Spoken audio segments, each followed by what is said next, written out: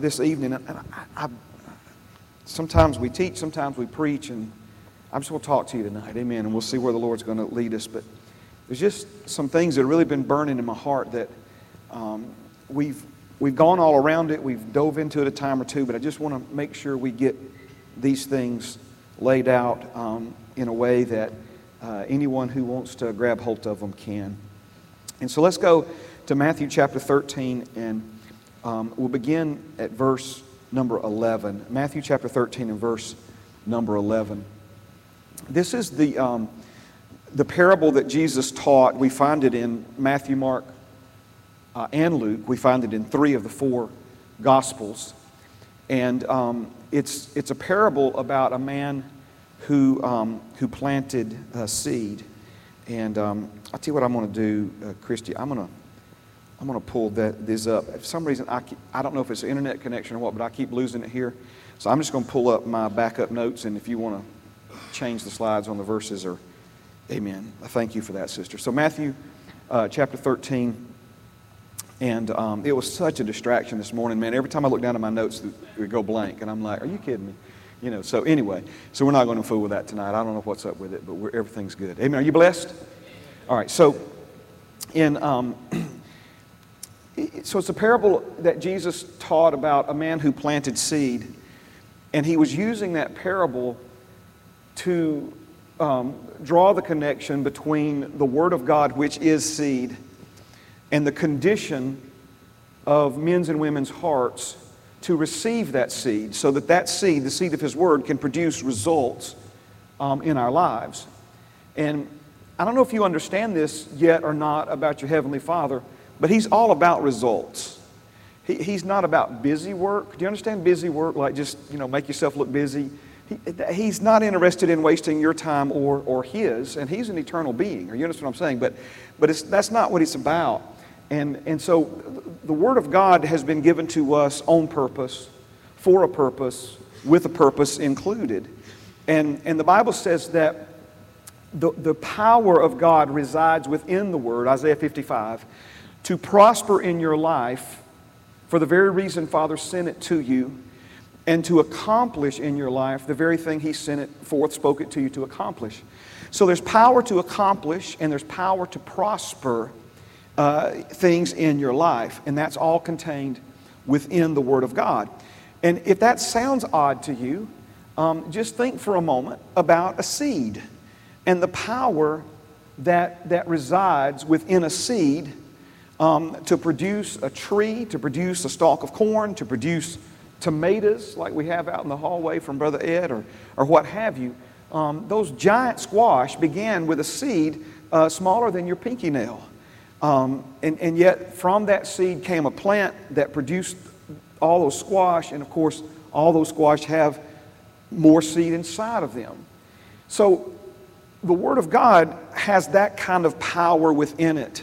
Amen. For instance, the Bible says that He sent His Word and healed them. So the Word of God pertaining to healing is not just meant to inform. It's not just meant to let you know that healing's available should you ever want to ask God for it.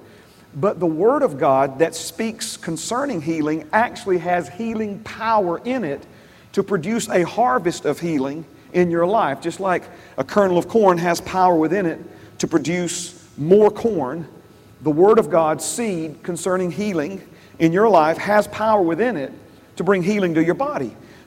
We looked at it multiple weeks in a row out of Proverbs 4, where he says that the Word of God is life to those that find it, and health to all your flesh. Literally, medicine to all your flesh. So there are healing properties, there are health-giving properties that are contained within the Word of God itself. Amen.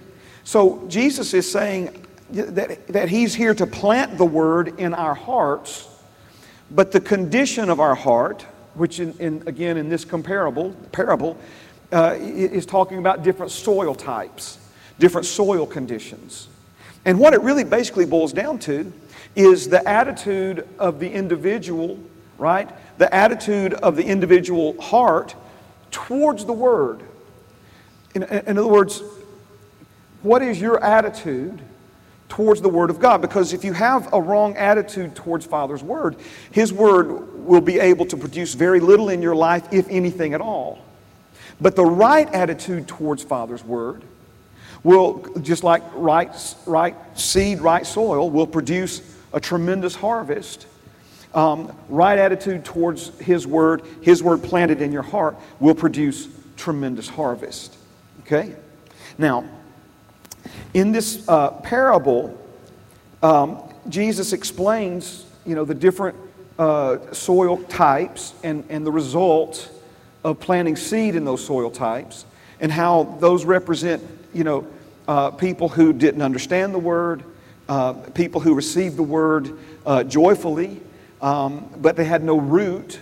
And so when the least amount of pressure came, they backed away from, following through on what God instructed them to do and missed out. Other people received the Word and it produced results in their lives, and then other things grew up around it and choked it out, and it became unfruitful. But then you got the folks, right, who the Bible says they held on to the Word, they allowed roots to become established from that Word in their lives, and it produced a 30, 60, 100-fold harvest in their lives.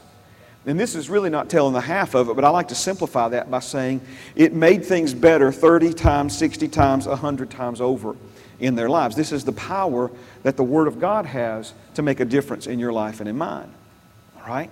Now, I want you to see something, though, that's really important here. Verse 11 says, He answered and said to them, Because it has been given to you to know the mysteries of the kingdom of heaven, but to them it has not been given. For whoever has, to him more will be given, and he will have abundance. But whoever does not have, even what he has, will be taken away from him. And so we see a couple of very important things here. And the first one is that there were a group of people who had been given a gift by God to understand the mysteries of the kingdom. The mysteries of the kingdom, we said, were secret, sacred, hidden truths. Okay? Secret, sacred, hidden truths.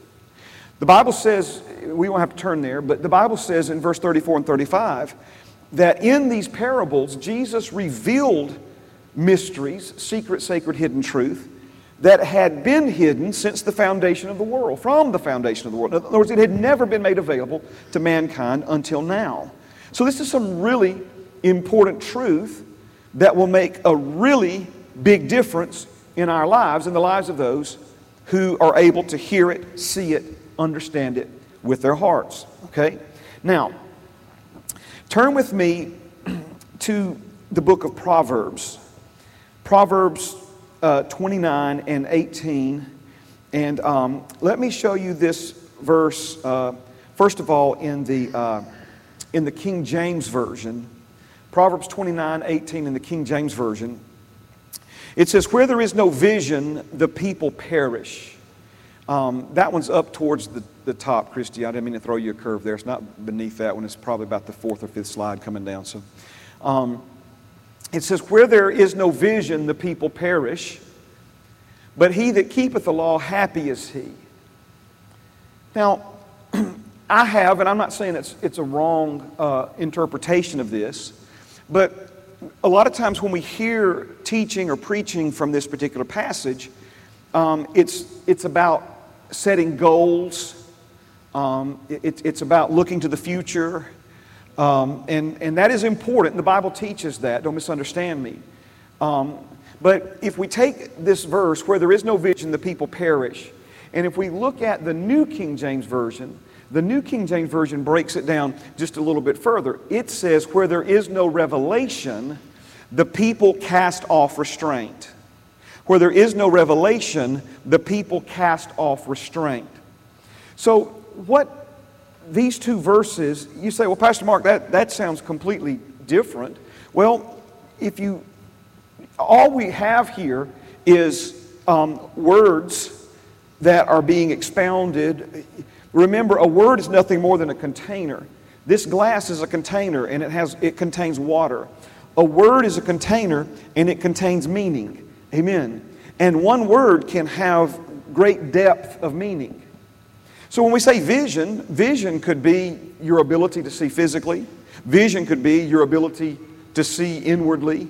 Vision could be a vision cast for the future. In other words, the word can have multiple meanings.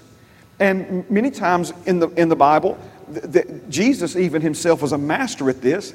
He would use a play on of words, like what we would call a play on of words, where he would take two similar words and use them together to make an imprint in people's minds. What is that? What's the concept of a double entendre? In other words, there's actually dual meaning intended in all of that, okay? And so when one says where there is no vision and the other says where there is no revelation, what he's simply doing is taking that word vision and clarifying exactly what it means. And so he's not just talking about your ability to see into the future, but he's talking about your ability to see things as God reveals them to you. Let me give you an example of what we mean by revelation, because this is what the disciples had that the multitudes did not have. When Jesus says, it's been given to you. If you're not familiar with what was above the passage we jumped in Matthew 13, after Jesus gave the parable, the disciples says, why do you always teach in parables? And Jesus said, I teach in parables because it's been given to you to know the mysteries of the kingdom of heaven, but to the masses, to the people at large, it has not been given to them. Well, when we say, well, what is he talking about has been given to them? It's been given to them to know the mysteries. In other words, it's something that's being revealed to them by our Father in heaven. All right, let's try to use this as an example. Do you remember when Jesus asked his disciples, who do men say that I am? What's the word on the street? It's not because Jesus didn't know. Again, he was setting the table for a very important lesson. Because he wanted them to see there's a difference between popular opinion and the truth. Just because 9 out of 10 dentists surveyed say it's true doesn't mean that it is. Right? I mean, 12 spies went to the promised land. 10 said no way, 2 said yes, and you think, well, the majority rule. 10 have to be right. But the 10 were wrong, the 2 were right. Joshua and Caleb were right, all the rest were wrong. Are you following me? So when we talk about Jesus asking who do men say that I am, he knew what people were saying. But he was trying to show them that there's a difference between what people say and what's the truth. And so after they gave some answers, Jesus says, who do you say that I am? Because it's not just what other people say, it's what you say that's important. And you need to get that question right. Amen. And so this is when Simon Peter says, you are the Christ, the Son of the living God. Amen. I believe if you'd have been standing nearby that afternoon when he said that, you'd have had chill bumps all over your body. Amen. And Jesus looked at him and he said these words.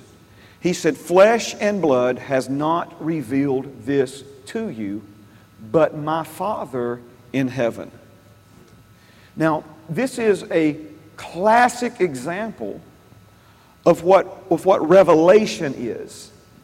Revelation is when something is revealed to you not from the world around you, not from other people or other things around you, but revelation is something that comes from God within you.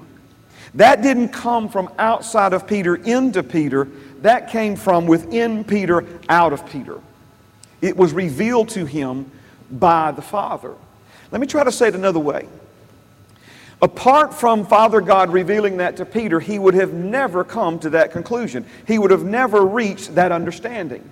He would have never been able, even if, listen to me now, even if Jesus says, I am the Christ, the Son of the living God, and Peter goes around telling people he's the Christ, the Son of the living God, just because Peter could regurgitate what he was told does not mean it's in his heart, does not mean the revelation of it is inside of him.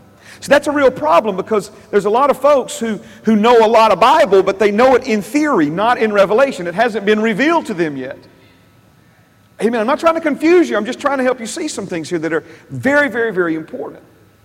Because revelation is what we need. Revelation and understanding things that we could, because, amen, there's another passage, praise God. It's deeper down in my notes, but I want to show it to you right quick. Christy, it's slide 31. Slide number 31. And it's 1 Corinthians chapter 2 and verse 14. 1 Corinthians chapter 2 verse 14, it says this, "But the natural man does not receive the things of the Spirit of God, for they are foolishness to him, nor can he know them, because they are spiritually discerned." All right? One more time. 1 Corinthians chapter 2 verse 14. "The natural man does not receive the things of the Spirit of God." Why does he not receive them? If it only said does not receive, we would think, well, it's just because he's not willing to receive them, or he refuses to receive them, right? But what he's literally saying here is that he does not receive them. Why? Because they are foolishness to him, nor can he know them. In other words, it won't compute.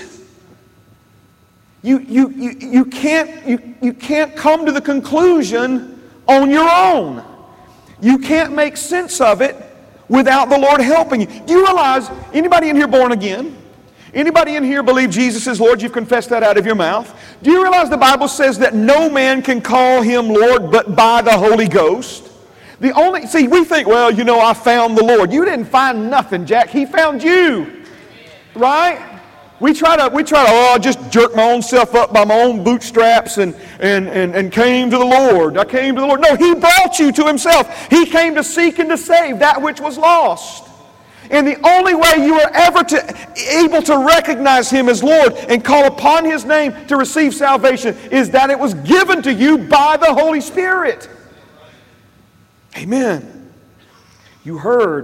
When you heard the faith that you were given as a baby gift by your Heavenly Father. Every man dealt a measure of faith. Faith by hearing, hearing by the Word of God. You heard the Word of God. It awakened, it aroused that faith within you. That faith comes to the surface. And then you took a step of faith, right? And when you took that step of faith, the Holy Spirit is right there holding your hand, right there alongside you, ushering you into this glorious salvation that Jesus paid such a high price for us to have.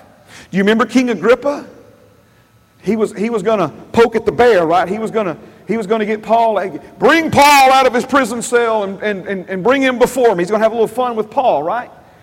And so he starts, some kangaroo court. And next thing you know, Paul starts sharing the gospel with him. Paul starts sharing his personal testimony with him. And all of a sudden, King Agrippa has been agripped, right? I mean, he went from the interrogator to being interrogated and didn't even realize. And he makes this statement. He says, "You almost persuade me." He actually said, "Get him out of here. You almost persuade me to be a Christian," right? That's what happened. He started hearing about Jesus. That faith in his heart came to the surface. It was awakened. It was aroused. It began to stir within him. And now all of a sudden he's thinking about calling on the name of the Lord. But what did he do? He didn't take that step of faith, right? He shut it down. Sent Paul away. So are you seeing? The Holy Spirit is the one. Let's go back to it. 1 Corinthians 2:14. "The natural man does not receive the things of the Spirit of God, for they are foolishness to him." Think about it for a moment, what we're saying here. And I don't mean to trivialize these things, but somebody you've never seen was executed by the Roman Empire a couple thousand years ago, and if you believe on him tonight, you won't go to hell, and everything you've ever done wrong will be forgiven. I mean, if you start trying to, in other words, you can make it like some late night comedian sound ridiculous. And to the natural man who doesn't have any kind of understanding or revelation given to him by the Holy Spirit concerning these things, it does sound far-fetched. It does sound like some fairy tale. It does sound like something ridiculous. That He breathes galaxies out of His mouth. That He said, "Light be," and there was. That He spoke the planet into existence. Again, see, you can say these things in a way that they sound preposterous. But by faith we understand it, don't we? By faith we have an inward knowing. It's not intellectual. It's not rational. It's inward. It's inward. And so you hear me say it this way sometimes. "Pastor Mark, do you believe all that?" I am all that. I don't just believe it. I am this. I didn't make this up. This has made me. This is making me up. Amen. But see, you'll never have that certainty. You'll never have that confidence unless the Holy Spirit unlocks your understanding. It's revelation. It's revelation. All right, so let's go to, praise God. Let's go back to Proverbs 29. You get anything out of this? Amen. 2 of you are. Good. Let me keep trying. All right, so Proverbs 29, again, he says that where there is no, King James, where there is no vision, the people perish. Where there is no revelation, the people cast off restraint.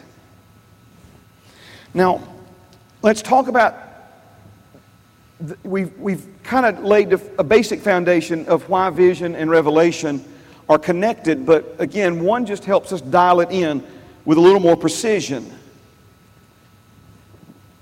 Let's take that next part, where there is no vision, where there is no revelation, the people perish, the people cast off restraint. Let's take the last one first. Cast off restraint is basically saying anything goes. Praise God. I try to abstain from phrases that involve people's names, but Katie bar the door, you ever heard that one? You know what I'm saying? In other words, it's just like whatever, you know? I mean, it's just, and so the more understanding and revelation we have, the more restraint is automatically brought into our lives. Let's use Joseph as an example. When Potiphar's wife wanted him to commit adultery with her, and he had such a revelation of who God is, he had such an understanding of what was pleasing to God, and what, you know, the fellowship and the relationship, if you will, that he had with God. He didn't have sex with her. Remember what he said? He said, I can't do this thing to my God. In other words, he had such an understanding of what and how that was going to affect his relationship with his Heavenly Father, and how it was going to hurt the heart of his Heavenly Father, that it brought restraint into his life. You've got to know he was tempted. And you understand what I'm saying? I'm sure Potiphar, a highfalutin man, probably had a beautiful wife. It's been rumored that Joseph was a very handsome, good-looking young man. She even said, look, Potiphar's away. We're in the house by ourselves. Nobody will ever know. She just kept putting that pressure on him. But notice, it was a revelation of who God is and what walking before Him uprightly according to His commandments meant to him. That brought restraint. It kept him in check, would be another way. Are you following what I'm saying? It kept him in check. It prevented him from doing, committing a sin, doing something that would have harmed that. So that's just one simple example of how an understanding, a revelation, something revealed to you can bring that restraint into your life. But now, here's the other side of that, and we'll finish here, okay? Let's go back to then cast off restraint and compare that to perish. Perish doesn't just mean die. In your refrigerator, you have different things in there, but because they're in your refrigerator, they all have one thing in common. They're perishables. They have a shelf life. They have a sell-by date, a use-by date, or a best-by date, and then they have what we used to say around our house growing up, they have a croaked-by date, right? I mean, they are gone. They're dead, right? You know, pick it up and smell it. Ooh, no, you know. So if that pack of ham in your refrigerator perishes because it's a perishable, it's not just that it's dead, but the potential it had to make you a sandwich has been lost. The good that it could have done, the purpose that it could have served, the need that it could have met has been lost. It perished. What it could have become, what it could have done, the heights that it could have soared to, are all a thing of the past now. Are you following what I'm saying here? This is the concept of something perishing. It's not just that the people die without revelation. It's that the potential that they have is lost without revelation. What's the connection that I'm trying to get you to see tonight? The connection between Father being able to reveal things to you that you've never seen, and that revelation releasing the potential that He's invested in your life. Let's look at it in just a natural setting, all right? In the sense that, let's say you're hired on at a new company, and it's a good company, big company, good benefits, good pay structure, and you hire on as a warehouse worker, dock worker. There's all kinds of other positions there in that company. Let's say you're working out there on the dock, but you're really interested in computers and technology. And so, they realize you're a good worker, you show up on time, you go above and beyond. And so somebody takes an interest in you and they're like, look, where would you like to go in this company? Man, I really enjoy computers and technology and stuff. Okay. And so they move you from the dock into the computer department, and they assign somebody to you to train you. They're going to teach you and help you understand how to function, right? So now notice, as you learn the new information, as you are taught the new skill, that's going to release the potential you have to grow personally, professionally. It's going to release the potential you have to earn more money, to advance in the company, to move up. Are you understand what I'm saying? So if you never learn, the potential you would have otherwise had to do the job will never be realized. It's simple. Everybody in here, can understand it if you want to. But now, I'm just talking about on a superficial, or we could say even a physical, intellectual level. But if learning something new will help you advance in your career, how much more will learning something from heaven enable you to advance in life? Make you a better husband, make you a better wife, make you a better father, a better mother, a better son, a better daughter. You understand what I'm saying? In other words, Jesus didn't just come to teach you a new skill so you could get a raise on your job. He came to teach you the mysteries of the kingdom. He came to reveal to you secret, sacred truth that's been hidden from before the foundations of the world. Can't learn it in a book. Can't learn it in a book. You say, well, the Bible's a book. Well, the Bible's the Word of God. But the people who stripped Jesus naked and nailed Him to a cross could quote the Bible backwards. You follow what I'm saying? Thank God for the Holy Word of God. But again, this Word without a relationship with its author, amen, going to get you all kind of crazy ideas that were never in the heart of God to begin with. I mean, where do you think people come up with things about our Father and use Bible verses to support it, right, that could not be further from the truth? The devil himself shows up smiling, quoting scriptures to you.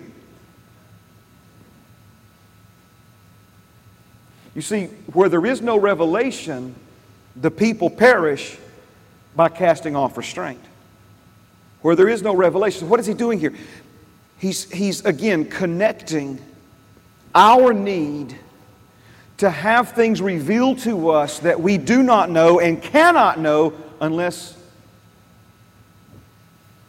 flesh and blood, right, can't reveal it to you unless they're revealed to us from our Father in heaven. So when Jesus said it's been given to you but it hasn't been given to them, doesn't mean He's playing favorites. It means those men and women had done something that the other men and women had not yet done. They had an attitude towards Jesus and His words that allowed Him to unlock their understanding that others did not have, or as I like to say, They had given Jesus and His words a place in their lives that the others were yet to give Him. Amen? Praise God. All right. Let me read verse 11 and let's see here. Let me read 11, 12, 13, and 14 to you from the Message translation. Matthew chapter 13, verse 11. Jesus speaking, He replied, "You've been given insight into God's kingdom. You know how it works. Not everybody has this gift, this insight. It hasn't been given to them. Whenever someone has a ready heart for this, the insights and understandings flow freely. But if there is no readiness, any trace of receptivity soon disappears. That's why I tell stories, to create readiness, to nudge the people toward receptive insight. In their present state, they can stare till doomsday and not see it, listen till they're blue in the face and not get it. I don't want Isaiah's forecast repeated all over again. Your ears are open, but you don't hear a thing. Your eyes are awake, but you don't see a thing." So notice he's talking about this readiness of heart, where we have a heart before God that says, remember what the centurion said? Just speak the word only. You give the command, because that's all we need, Jesus, is for you to give the command. In other words, he understood this power of submitting to what God said and how authority over devils and demons and sickness and disease is released through that simple act of humility. Do you remember what Mary said when the angel appeared to her and explained to her what was going to happen, that she was going to conceive a child even though she had never had relations with a man? And she basically, asked a question or two, and then she says, "Be it unto me according to your word." See the attitude there, right? See the heart there. Did she understand it all? No. But it was an act of humility, an act of trust that enabled the Word of God to produce what only it could produce in her life and body. Amen? All right, stand with me tonight. Praise God. Oh, thank you, Jesus. All right, we're going to keep taking some swipes at this because there's just some important truth here. And we're going to look at it from a couple of different verses next week as well. Amen. Amen. I know I got you standing. I promise I'll be brief. We're going to see in the Scriptures that the value that we place on this word, amen, not what we say, but how we actually, the respect that we give, the effort that we give to this word, right, has so much to do with our quality of life and our ability to receive understanding and wisdom from God, revelation from Him, from the Word of God. Amen. Have you ever had, I'm not asking you to raise your hand, I'm asking you inwardly, can you think back to a time in your life when Father's revealed something to you from the Scriptures where He's just shown you something, right? It's like, man, amen. See, without that, we can't survive. Without that, we can't thrive. Without that, we can't achieve our full potential. That's the key. Revelation is the key to the potential that Father's invested in you. Amen. Father, thank you for this time together this evening. Thank you for, Lord, these beautiful people, Lord, beautiful souls, beautiful men and women who've come tonight, Lord, to worship you, to humble themselves before you, to receive truth and instruction and wisdom from you. Thank you, Father. You are a rewarder of those who diligently seek you. And I thank you, Father, for the diligence that's represented in this room tonight.